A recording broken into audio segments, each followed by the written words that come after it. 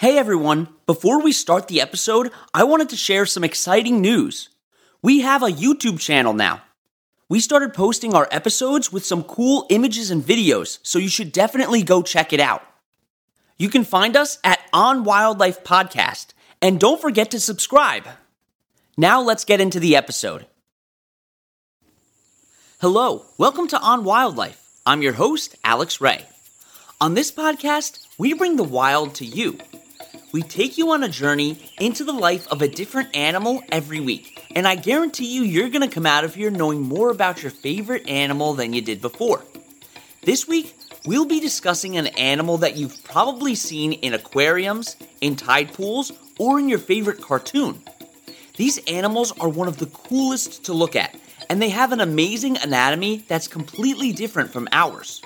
So join me as we dive into the deep sea and shallow shores to talk about sea stars.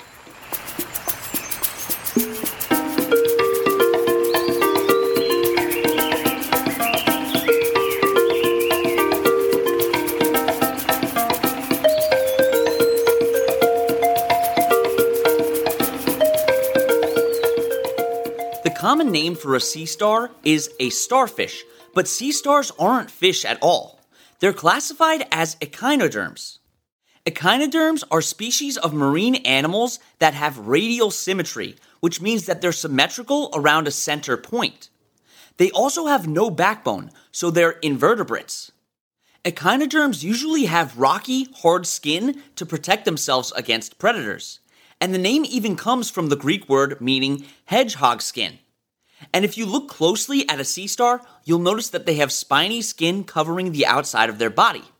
The skeleton of the sea star is made up of plates that are connected through movable joints. Sea stars belong to their own class called Asteroidea, and you can kind of see where they got that scientific name, because they look like stars. Some of their closest relatives are sea urchins and sea cucumbers.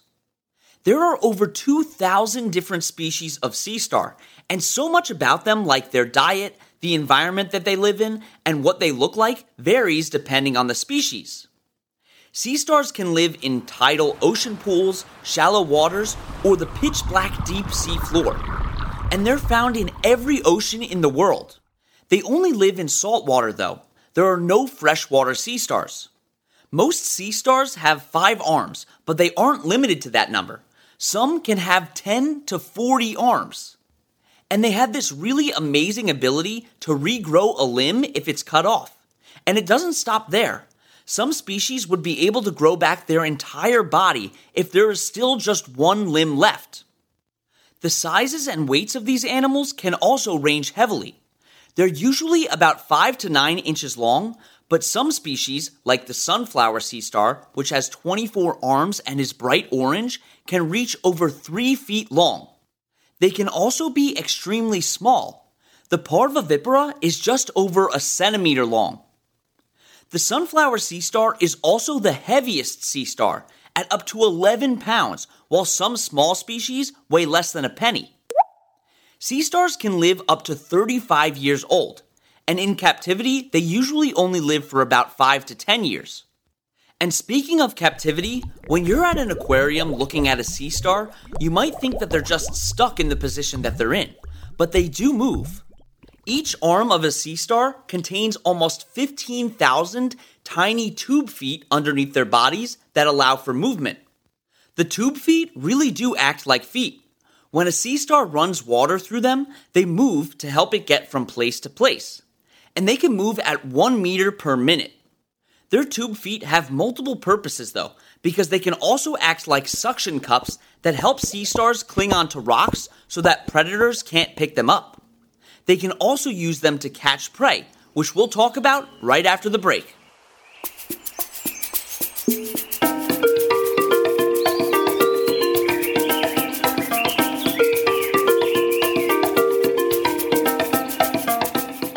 The science word that I want to talk to you about today is exoskeleton. Unlike humans and other vertebrates, invertebrates don't have an internal skeleton. They have an exoskeleton, which is like a layer of protection on the outside of their bodies.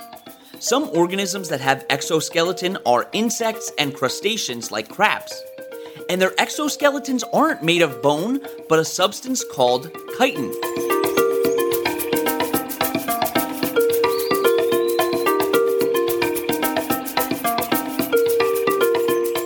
Okay, we're back. Sea stars have been around for an extremely long time, and you can tell because they don't have the most complex structures, but they're really good at what they do.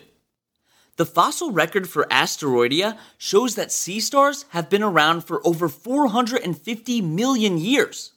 They could have been around for even longer, but it's hard for sea stars to become fossilized because they decompose quickly after they die. So when sea stars first appeared underwater, plants had only been living on land for 50 million years. So sea stars are older than every terrestrial dinosaur species in the world. At the time sea stars first evolved, jawless fish and the first sharks started to appear. This also means that sea stars were able to survive 4 mass extinction events in history. That's pretty impressive for an animal that doesn't even have a brain. Sea stars are mostly carnivorous, but they're not going to be able to catch fast-swimming fish. The animals that they love to eat are mussels, clams, and oysters, and they're easy to catch, but their main defense mechanism is their hard shell. Luckily for the sea star, their tube feet can act as suction cups that help pry the shell open. What makes sea stars incredibly unusual eaters is that they have a sac-like stomach that comes out of their mouth and it encases the meat of their prey. It then digests the meat outside of their body, and when it's done digesting, it goes back into the sea star. It's the equivalent of a human stomach crawling out of our mouths and then eating a burger before moving itself back into our body. Sea stars can also resort to cannibalism, but it's been researched that this behavior has been used more to assert dominance than for nutrition. When sea stars reproduce, females release eggs and males release sperm into the water, where the eggs become fertilized and develop into free-swimming larvae. These larvae are actually considered temporary plankton because plankton refers to many different species. Female sea stars can release up to 2.5 million eggs into the water at a time. And most of these won't reach adulthood, but the plan is to release as many as possible in the hopes that a few will survive. After about 3 weeks, the larvae begin to mature and morph into adults without any parental supervision. Before they begin to undergo their transformation from larva to adult, they'll settle on a rock or another hard underwater object to develop. But sea stars can also reproduce asexually. They can literally just break themselves into 2 halves. Each half will then just grow another half, so now you have 2 separate organisms. With this process, they're basically just cloning themselves because both individuals will be genetically identical. Sea stars aren't necessarily social creatures, but they are able to communicate through touch. Sometimes they'll slowly wrestle each other for territory or dominance on the seafloor. And they do congregate together during certain times of the year, usually when there's a lot of food around and when the temperature of the water is optimal. Sea stars don't have a vascular system the way we do. Theirs is called the water vascular system. They rely on water to move through the body as a way to move around, and because of this, they're not able to move outside of the water. They take in water through a structure on their body called the madreporite, and that water flows through their vascular system. This pumping of water through their body also allows the sea star to gain nutrients and get oxygen to breathe. While some people think that removing a sea star from the water is okay, they're actually quite susceptible to suffocation out of the water after a matter of minutes. They're also susceptible to chemicals that run off from land into the water, such as pesticides. And while they don't have noses, they can detect chemical changes in the water. And this is how they figure out if there's a predator nearby. Sea stars also have light sensors on each of their arms, which are called eye spots. So they're primitive eyes. They don't technically see surroundings, but they detect which direction light is coming from, so this gives them somewhat of a perspective of their environment. Sudden light blockages indicate predators or a competing sea star that might be nearby, and the sea star will react to that. And something that's really interesting is that some species of sea stars have been observed having a mutualistic relationship with a small species of shrimp. The shrimp eat bacteria and parasites on the sea star, and they get a free meal out of it. Alright, we're going to take our last break, and when we get back, we'll talk about a sea star's importance to its ecosystem.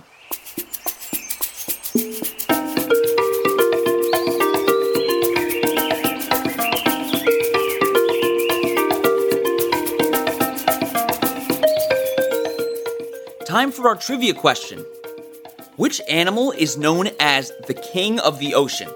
A, a great white shark, B, a killer whale, C, a blue whale, or D, a manta ray?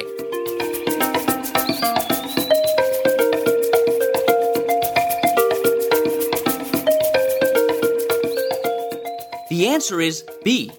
Killer whales really are the apex predators of the ocean.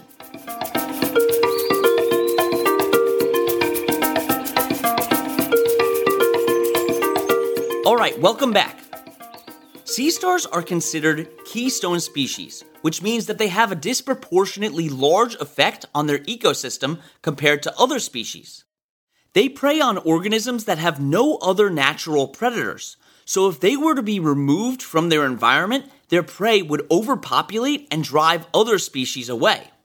Some sea stars prey on sea urchins, which reproduce rapidly. If the sea urchin population were to boom, they would eat all of the kelp in the area. And kelps are primary producers that help create sustainable habitats for all different types of aquatic organisms. While sea stars are great predators, they're also prey for a high number of species, ranging from fish to crabs to birds. Because they're able to reproduce so quickly and produce a high number of offspring, they provide lots of nutrition in their respective ecosystems. Even though they have sharp, scaly backs, many predators are able to flip them over and eat their soft underside. They also eat a bunch of different things on the seafloor, so they kind of act like the cleanup crew. Sea stars are facing some issues though. Due to chemical runoff and interference with the sea star's natural habitat, there has been an emerging disease called sea star wasting syndrome, which causes abnormally twisted and deflated arms, limb dismemberment, and discoloration. The U.S. Fish and Wildlife Service is trying to reduce the amount of human interference in the sea star's environment, but it's really getting out of control. Another issue that they're facing is that people like to take them out of the water. And if you go to shops by the beach, you'll probably find hundreds of dead, dried up sea stars for sale. Right now, one species called the sunflower sea star is critically endangered. And we just talked about how if they're removed from the ocean ecosystems, a lot of other organisms won't be too far behind. So if you want to help sea stars and the ecosystems that they live in, check out the Sea Star Foundation, Stars for the Sea, and the NOAA. Thank you so much for coming on this adventure with me as we explored the world of sea stars. You can find the sources that we used for this podcast and links to organizations that we reference at onwildlife.org. You can also email us with any questions at onwildlife.podcast@gmail.com. And you can follow us on Instagram at on_wildlife or on TikTok at onwildlife. And don't forget to tune in next Wednesday for another awesome episode. And that's On Wildlife.